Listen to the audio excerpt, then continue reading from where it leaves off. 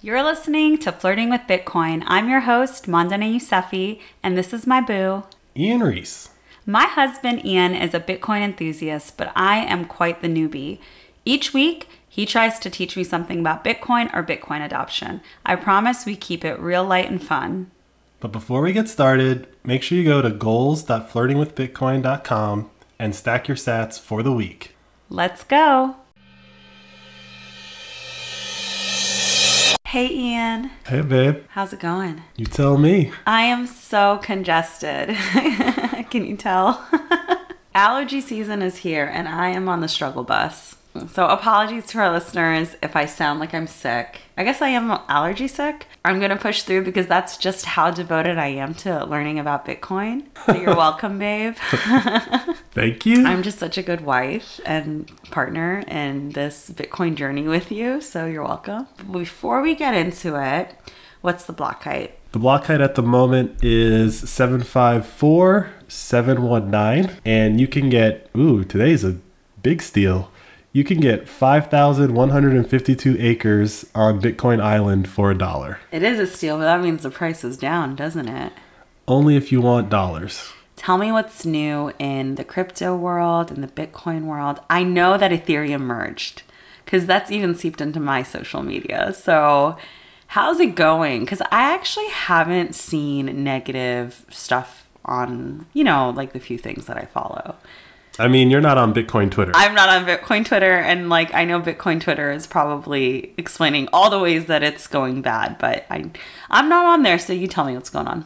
So the merge, it went through. The first thing that happened was that the transaction pool started filling up. And that means that there are a lot of transactions in the queue? Yeah, basically. So in crypto world, Ethereum, Bitcoin, when you are trying to execute a transaction, you broadcast it to the network. Mm-hmm. And that goes into what's called the queue or the pool of pending transactions.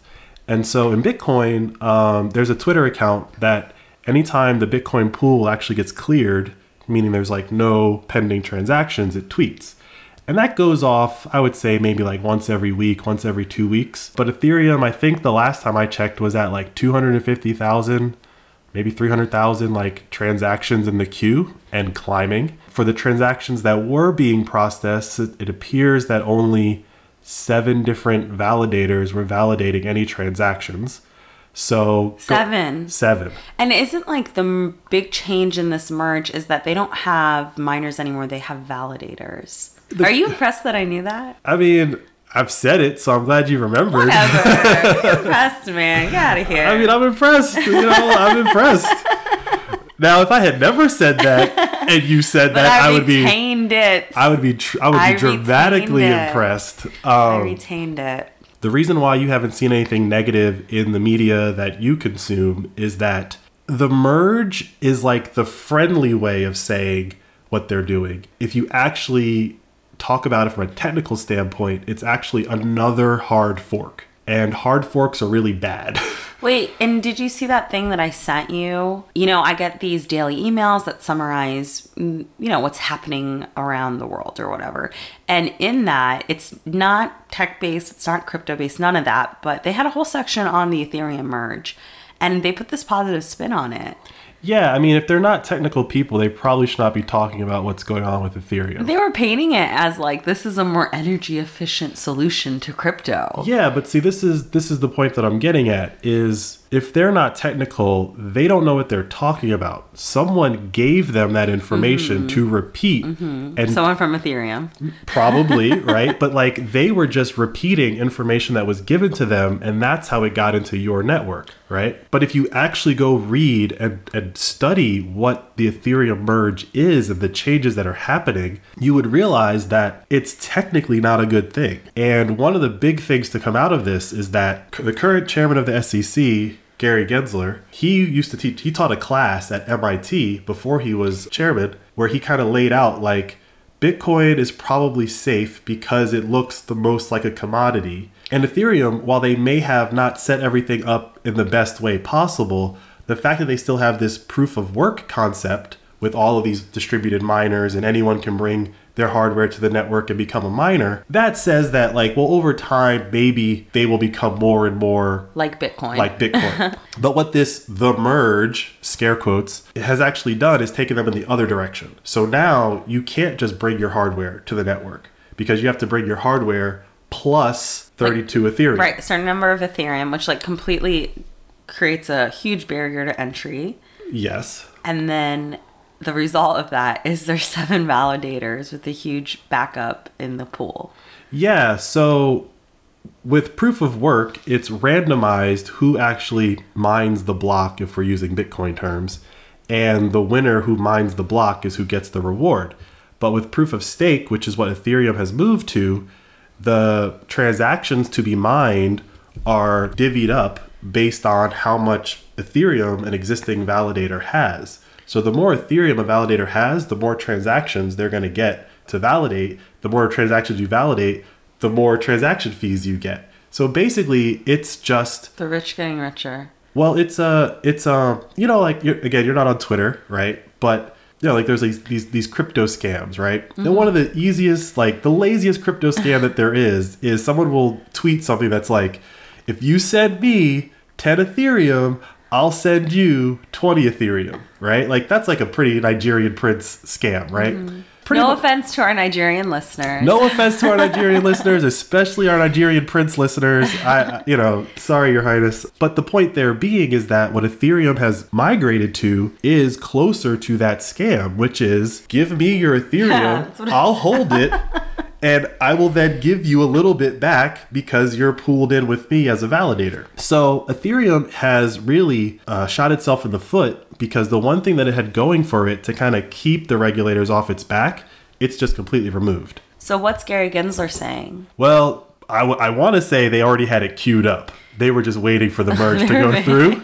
They've had it queued up for months. Yeah, but basically, as soon as the merge went through, the SEC came out and said, well, now we're going to actually look into what's going on here because this really looks like a security now with yield, right? Because they're paying interest on someone holding your money. It's not looking good, but, you know, there's a lot of money behind Ethereum. There's a lot of politics at play. What's happening to the price of Ethereum? Has it gone down? Yeah, so Ethereum I saw a quote on Twitter recently that said Ethereum's down like 20% over the last 7 days. Side note, I finally got my Ethereum out of Coinbase. Thank goodness. But for example there, like I was down 60%. Jeez. Right? But I'm out. I never have to deal with them again. And even in getting out, I still had to pay Coinbase one last fee just to get out of their game. I'm never You're out, babe. I'm You're out, babe. Freedom. And if only I was in this with you sooner, I maybe would have stopped you from ever buying Ethereum. I highly doubt it. I don't know. You think you would have convinced me that Ethereum was a good buy? If I was as into this stuff as I am right now, like 4 years ago. So, to be clear, the Ethereum that was on Coinbase, I bought a long time ago. Oh, okay. And before we met? Not before we met. Yeah, that's what I'm saying. Okay. No. Okay. It was like shortly after we met. And okay, before our finances were combined. Very much so. Okay, fair enough. And so I've had this Ethereum for a long time, and when they were talking about moving to Ethereum 2 and all of this stuff, before the merge happened, you could stake your Ethereum on Coinbase. Which is what you did. Which is what I did. Yeah, like a fool. So the Ethereum that I had wasn't earning me any yield. Yeah. And when I cashed out on Coinbase, I had earned like, $10-20 in interest or whatever, air quotes for that. But you had still lost 60%. Exactly. So yeah. Like what's $20 on 60%? All right, well, buy Ethereum. Bye, bitch. Out of our life. And Coinbase. Bye. Yeah, never have to log into that site again. So the point there being, like, Ethereum was kind of on thin ice. The merge has gone through. There seems to be some technical challenges that they will probably overcome, but a lot of the things that the Bitcoiners were like screaming when they were saying what they were going to do, like almost every single one of those things is happening, and people are looking at the Bitcoiners saying things like, why do you care? Why don't you just let us do our own thing?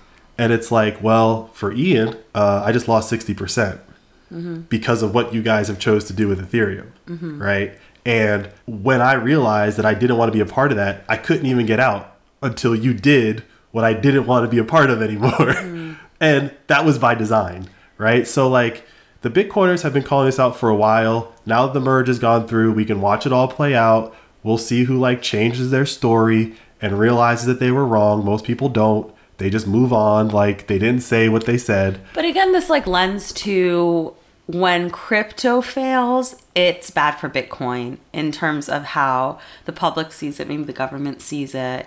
The government matters in relationship to crypto. The government doesn't matter in relationship to Bitcoin. Is pretty much just a captured entity now. Like they're going to be captured by the government. But Bitcoin and the way that it's designed to operate, even if the United States banned Bitcoin tomorrow, that doesn't kill Bitcoin. Yeah. You can't pick up a phone and tell AWS to turn off all the Bitcoin miners. But you can pick up a phone and tell AWS to turn off the majority of the Ethereum miners. So they're not equal. They're not equal from the stance of who has control, but they're also not equal from the stance of fundamentally how they operate. The story that's being pushed out is this is good for the environment. You know, all of this digital assets and mining and all this fun stuff, it's bad. It's using too much electricity. Like that's been the story that's been justifying what Ethereum's been doing. And to like top it off, Greenpeace is now piling on, right? So Greenpeace, save the planet, folks. Is supporting Ethereum? Is supporting Ethereum. Dang. And so like... Makes me question Greenpeace. But it also makes you question who's funding Greenpeace. Last time I checked, that was a nonprofit. And last time I checked, nonprofits operate off donations. And last time I checked, donations and donators usually drive some decision making of a nonprofit. You don't say. So Greenpeace piling on, it seems like it should be in their wheelhouse, and they've kind of established themselves as like, if you care about the environment, you should listen to what Greenpeace has to say. So there are a ton of environmentalists over the last 6 months that have been like talking about how Bitcoin is going to boil the oceans. Actually, Bitcoin miners are taking carbon out of the atmosphere and taking methane out of the atmosphere by going to these oil wells that they're just flaring this gas and burning it off, and instead converting it into Bitcoin. They're actually using that energy, not just wasting it. So like, if you care about the environment, Greenpeace, like you should care that there's this thing called Bitcoin that's actually cleaning up the environment, Captain Planet style. Yeah. And building that incentive, the constant incentive to have more efficient energy. Yeah. And that's the biggest thing. Like Bitcoin is just a massive incentive machine. And we don't even really know all the things that it's going to incentivize. But right now it's incentivized a bunch of smart people to go in the middle of nowhere and put generators on flare gas.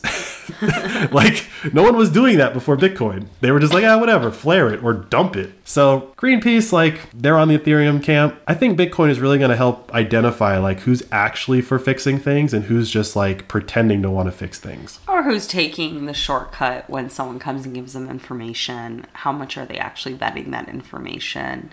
Are they just looking for a better alternative to like big bag Bitcoin? You know, that's kind of the sense that I get when it comes to these other cryptos. It's like they don't want to give Bitcoin a chance. They've embraced the negative talking points around Bitcoin, and they're like, oh, okay, this one's better. Yeah, and the reason why, from like a purely first principles approach, is that a lot of those things are being funded by venture capital or private equity or, you know, people with money, right? And Bitcoin is actually funding itself. Like people are figuring out how to make money without going and doing all of that. Like, for example, Greenpeace with donations, right? When you go to like, well, where did this money come from? A large percentage of this money that's like FUD against Bitcoin is borrowed. It's borrowed from a bank. At the end of the day, it was borrowed from a bank. And we all know a bank just pushes a button and creates money out of thin air. So there will always be money available to FUD Bitcoin. Yeah. Bitcoiners can't go push a button to create more Bitcoin, then go sell the Bitcoin to buy anti-FUD. And they're just not spending their Bitcoin willy-nilly. Exactly. Trying to battle these Bamas. Exactly. And so the White House, in the same week as the merge, which I find very convenient, puts out their like guidance on like how digital assets should work and like how they're going to create a central bank digital currency and all this stuff. And it's like, I know I sound like a conspiracy theorist, but always. but like it to me, it just appears like they're in on it.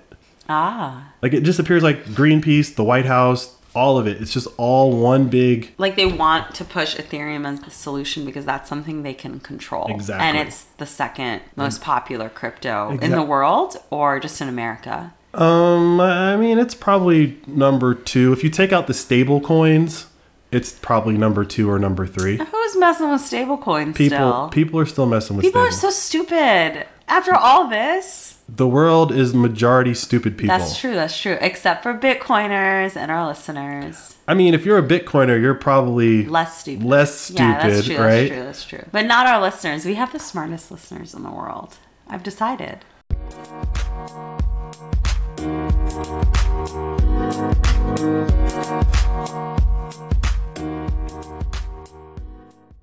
So the White House, they proposed a framework. Did they propose any laws or regulations in that? Or were they just, this is what we want our administration to be tackling next? It's the White House, so they can't create laws. They can create executive orders. So the original executive order directed these 9 or 10 agencies to like do some research. Oh, so this is like the culmination of that research? Yes, this is like the result of that. This is their findings. This is their like, here's what we think should happen. Now, here's the problem that I have with that. These are the same people that are okay with printing money. Yeah. There's no one in the government at that level that's standing up saying, don't print more money. They have bought into that idea. They're okay with that idea. And they actually want to further that idea because if we control the money printer, then at least we can direct where that printed money goes to. You don't think they consulted with Bukele on this? I don't think they consulted with anybody who they should have. And if what the Bitcoiners did was they pulled out all the things that they cited and they were like, none of these people are Bitcoiners. Right. Like you could have done a very simple Google search.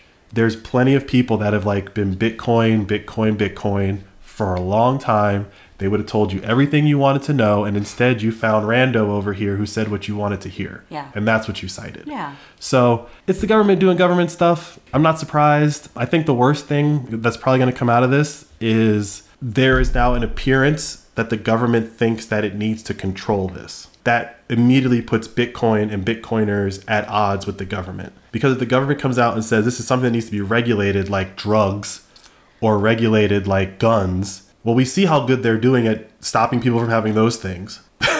How long's the war on drugs been going? Yeah. Right? So, like, are we going to have a war on Bitcoin for, like, a century? Yeah, which is such a shame because it should be a war on all the altcoins. It should be a war on counterfeit money. Mm-hmm. The problem is that the United States government is one of the biggest counterfeiters in the world. Damn. But we don't call it counterfeiting. He went there, guys. He went there.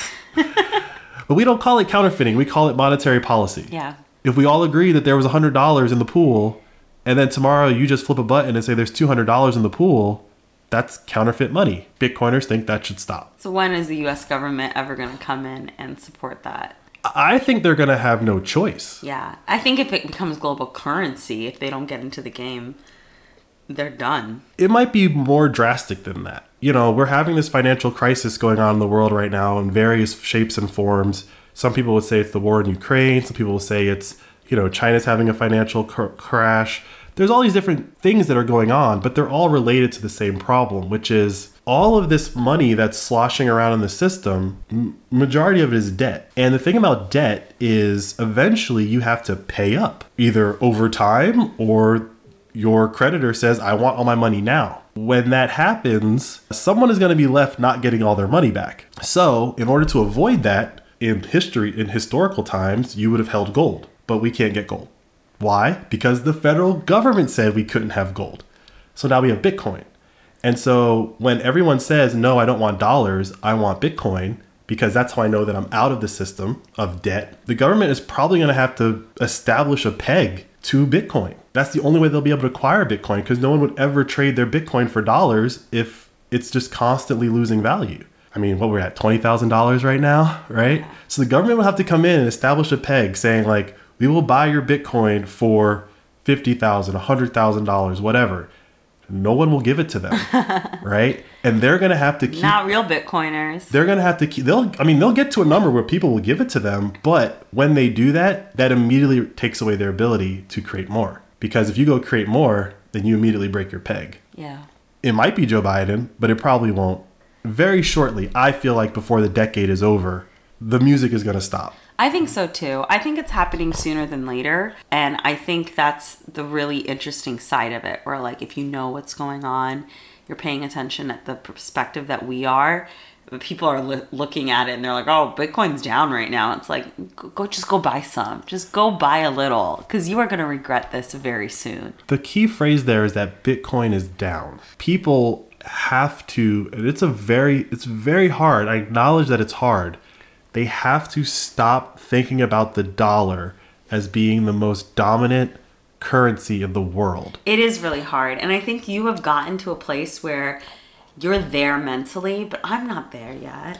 Obviously, I mean, we pay our bills in dollars. We buy groceries in dollars. You know, everything we do is in dollars, but... You're just so forward thinking, babe. You've always been forward thinking. Even like in our relationship, I think about maybe a month or 6 months from now. You think 10, 15, 20 years for us. I think it's just the way your mind works. Or I think that's like the advantage that you bring to the Bitcoin mindset and understanding really long term how to hold, because that's just how your mind works. You don't worry about the now as much because you know that the future is where really you should be strategizing. Yeah, I would argue. But I'm like, what are we gonna eat for dinner on Tuesday? Yeah, I would say that Bitcoin has definitely pushed my thinking out further. If I used to think 1, 2, 3 years out before, I think 5, 10, 15 years out now. It lets you look at the volatility that you see on the day-to-day and say, well, that's kind of baked in. Like, I already expected the volatility, but in 10 years, if Europe doesn't fix their energy problem, they're done. The euro's done. The eurozone's done. And what are they all going to do? All of those countries in Europe are just going to start making their own currencies again? Are they going to switch to the dollar? Well, that'll be a short-term solution, right? That's part of the problem is people will have a problem and they find the short-term solution because our political cycle is very short-term. And so you can only get so much done in 4 years or 2 years in America, or anywhere really, because America kind of drives, most other political things around the world because our politicians come in and then do a coup somewhere. Yeah, and we say, oh, here's our constitution. Copy paste it for yourself. Exactly. I think humanity has gotten to the point now where America and democracy and like new leadership every 2 to 4 years, like we needed that. We needed that at that time because quick iterations on how to run a country. So no one could be a king. Also, no one could be a king, but like you got to iterate on how do you run a country in a world that doesn't have a king. And so you get all these like the founding fathers, right? George Washington, Thomas Jefferson, they made a play about it. Alexander Hamilton. Right? Man, I'm so congested. I'm not even going to try to fake sing this week. Yeah, so like America was like, look, we think monarchy is bad. We don't think anyone should have like total control. But the system that we're proposing, like we need a way to iterate on this fast. We've done that for 250 years now. I think we have a good handle on how democracy works, its pluses and its minuses. We've done all the low-hanging fruit. We've solved all of the like short-term problems, but we have not created a system that is structurally capable of solving long-term problems. And so Bitcoin comes in and says, I am the solution to your long-term problems. But if you don't want to solve long-term problems because it doesn't benefit you, then Bitcoin, I am your enemy. Yeah. Because I am the mirror being held up to you saying like, you have a solution, a long-term solution, but you got to give up some of your control. You got to give up some of your power. And no one wants to give up power. And that, ironically, is the whole punchline of King George in Hamilton. He's like, well, what comes next? You just stop being in charge? That doesn't seem like a sane thing to do. What if the person behind you isn't as good as you? Valid point. Or they change everything change everything that you did, right? And long-term problems require consistent, strong leadership to solve. And that kind of brings us into one of the next stories, which I'm not sure how I feel about it, to be clear. But Bukele has announced that he's running for his second term in El Salvador. And the problem is that, according to their constitution, he can't do that. So you have basically the entire international media pounced right? Dictator Bukele, right? Okay. Even though other countries have like rulers for 10 years and no one calls them dictators. Oh, we call them dictators also. Yeah. But like... Well, we have them for 8 years and don't call them dictators in America. Well, you know, they were elected. Yeah. And it says they can do it. So their constitution says that you can't do it, right? And so one of my friends texted me and was obviously like insinuating like this guy's breaking the law.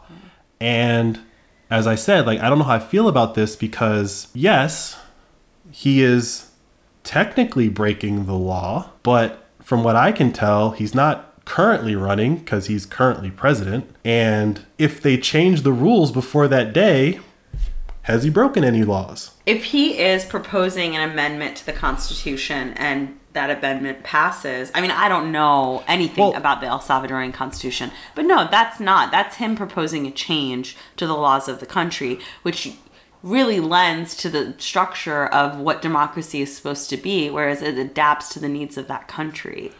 Yeah, so this is the thing. He didn't propose an amendment. He said, I'm running again. That's why I'm conflicted.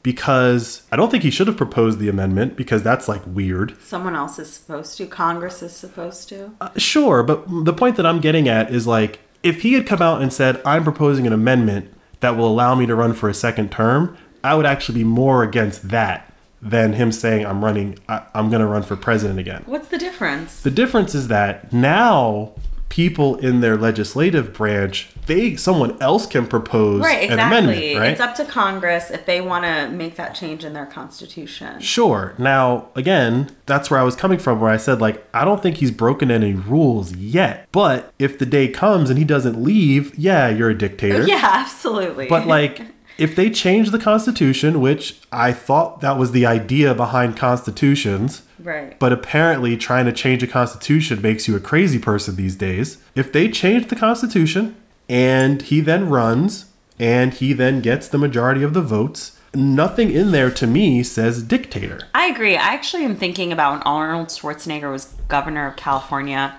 and he's foreign born, he's an immigrant. And he was talking a lot about wanting to run for president. There was a real national discussion around, should we change the Constitution to allow an immigrant to run for president? It didn't pick up any steam. There weren't proposals from Congress on it. But this is that.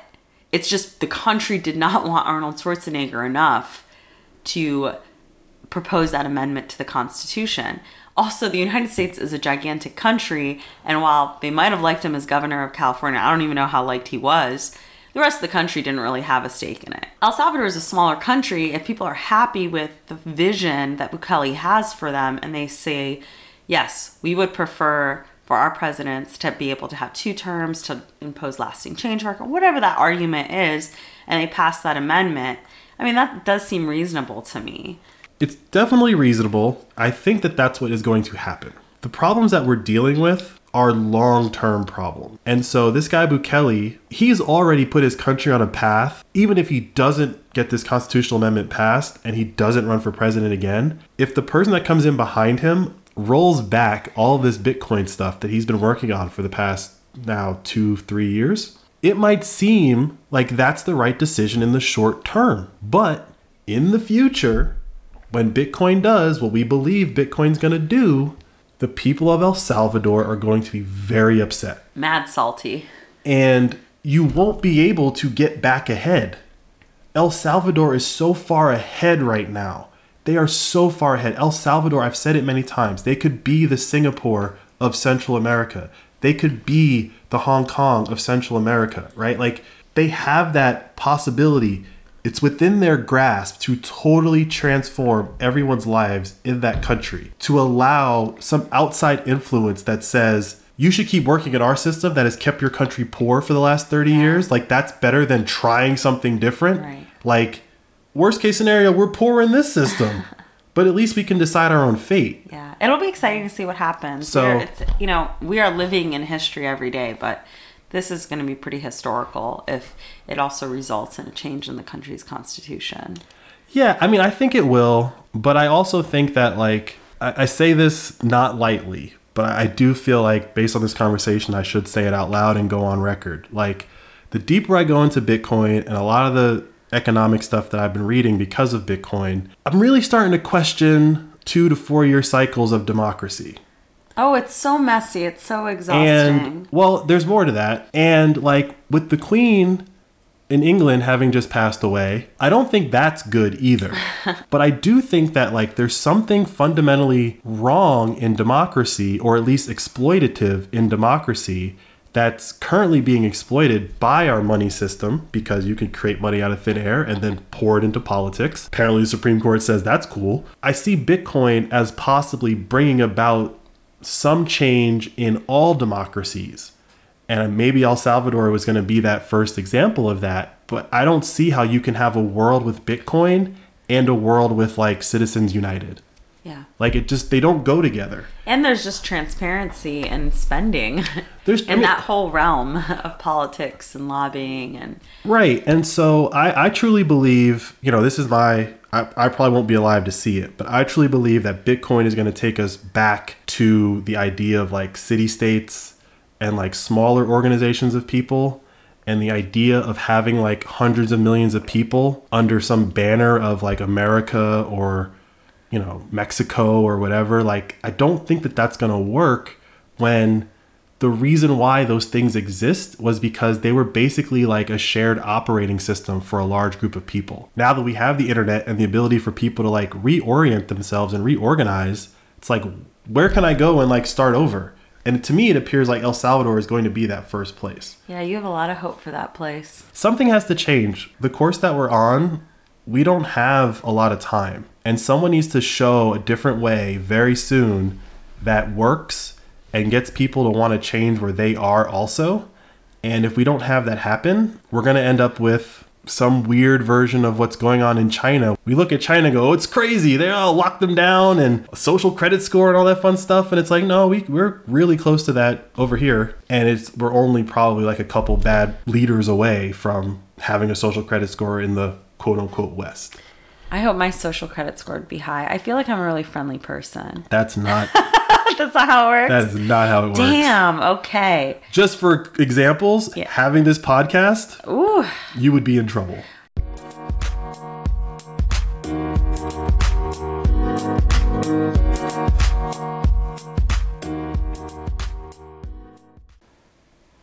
All right, it's time for shout outs, but before we begin, if you are not listening to us on Fountain and want to show us some love, check out flirtingwithbitcoin.com/support to see all the ways that you can let us know you're enjoying the show. So shout outs to Macy J, TNT Mom, Hello There, OG Zeki 522, Bless Allah 786, Nick, Zordon, Kling Klang 89, Lo Hengren, and Terla.